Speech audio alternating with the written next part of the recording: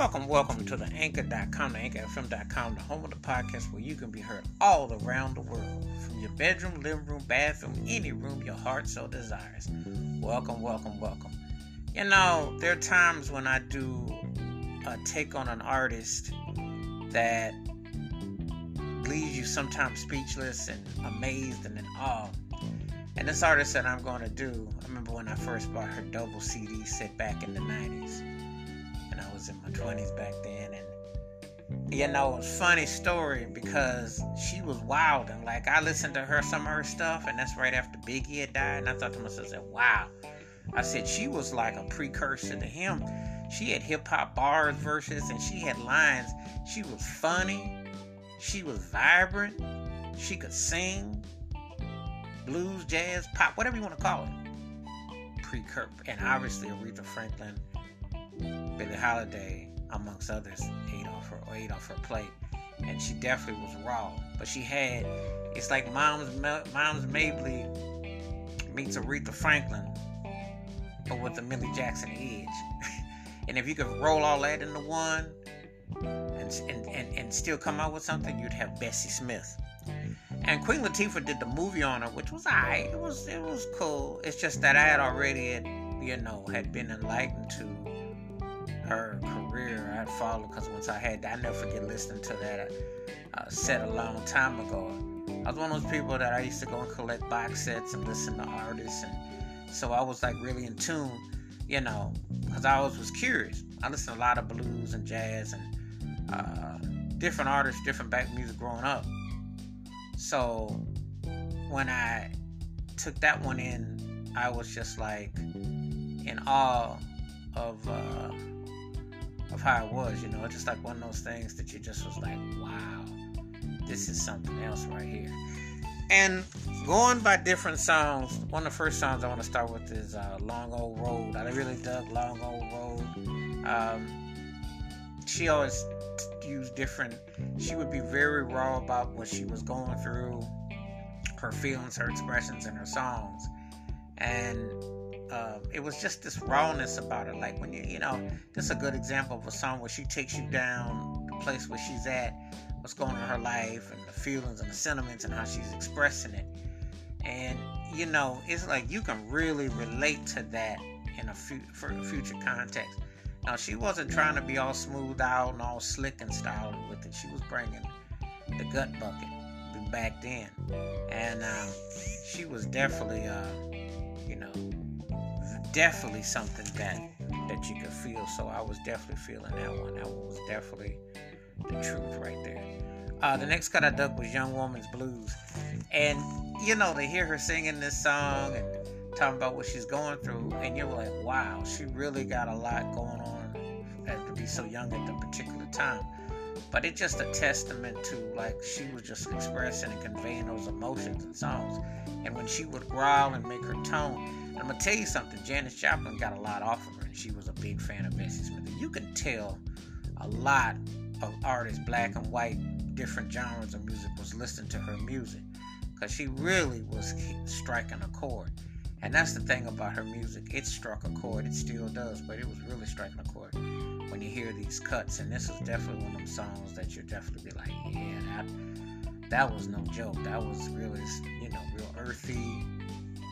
It was really something else with that. So that was a tight cut right there. And I definitely like the way she put it there. That was a tight cut. I like St. Louis Blues. That was pretty much a straightforward cut. She would take certain songs, and again, she sung the blues. She sung it like with strong conviction and depth and feeling. It's like, it's when I hear her tone and her phrasing. It's funny because, like, if you fast forward to what Neo Soul was, or you go from Mary J. Blige to Erykah Badu or something, you can definitely hear Bessie Smith elements. The things that she did.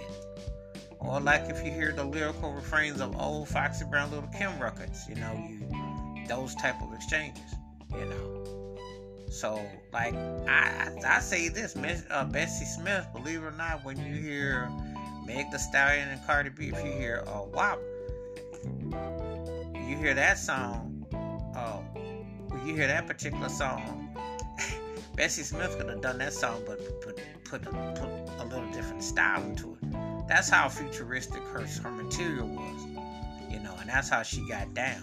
But she was raw with it, but she was honest with it. And again, she definitely gave it a twist, and that I definitely like that cut. Baby, Won't You Please Come Home? That was a little bit more subtle for her, because some of the songs she did, this one was a little bit more direct, and she was a bit more reflective and in personal perspective. But it was still hitting on those elements, and again, her voice loaned itself to other styles of music. Really, when you hear her back then doing the blues and jazz and harmony and everything, you got to still see her doing different types of songs. She just definitely had an edge about her, and she definitely, it struck a chord, and it just left an impression. So that was definitely one of those tight cuts. The next cut that I like, which had me rolling and cracked me up, and these next few songs are some of the funniest, but they all had truth to them, was Put It Right Here or Keep It Out of There. And when you hear a song title like that, or if you were coming along today, you hear a song title like that, your hair would curl up like you were Don King. I mean, she put it like that. She said the guy wasn't giving no money. He was cheap. You gotta bring something to get something. And I was like, she had me in stitches with that song. I mean, that was funny. That's why I said she could have easily worked with rappers. Could have easily seen her working with Biggie or something, a Snoop or somebody like that, just cracking jokes and singing them hooks and just bringing her own flavor and style.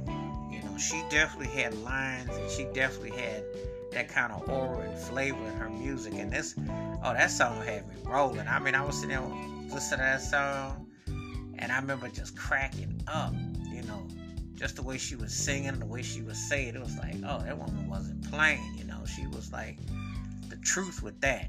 You're sitting there like cracking up. And she meant it too. She wasn't playing. The next cut that I dug was give me a pig feet and a bottle of beer.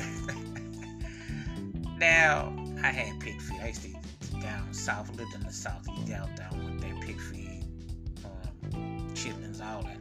This one had me rolling. She threw Brooklyn in there. That line was funny. But down home, cornbread down home, but that beer, and she started growling and saying that line, I cracked up. I howled.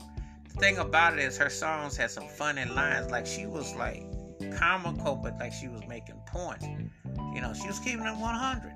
She was keeping the buck. And you can't find no problem with that at all. Now, she's one of those kind of artists, like, I look at her like I look at Gil Scott-Heron. Like, they were from a different time period, but if that stuff don't hit today, and the stylings and the music and you feel it and relate to it different ways, but it has a connection that you won't soon forget. And that's one thing that I definitely say when you hear a song like that. She has you cracking up. She definitely tickles your funny bone, but she makes you think. And if you've been to certain parts of the country, or you've had that in your background and part of your family or something like that, or you could definitely relate to it, whether you admit it or not, you could definitely relate to it. So that one was definitely one of them happening cuts, and it definitely left an impact. That was another one of them cuts where you just shake your head and crack up because you feeling that cut. The last song that I dug, which really cracked me up, was I Need a Little Sugar in My Bowl. And she wasn't talking about making you some porridge or oatmeal and put some sugar and milk. And see, that's the kind of song right there with the way hip-hop is. People like to walk around and say, oh, this music is just so dirty and vile, and all these people are just really... Bessie Smith was doing that over 100 years ago. She's putting out them cuts.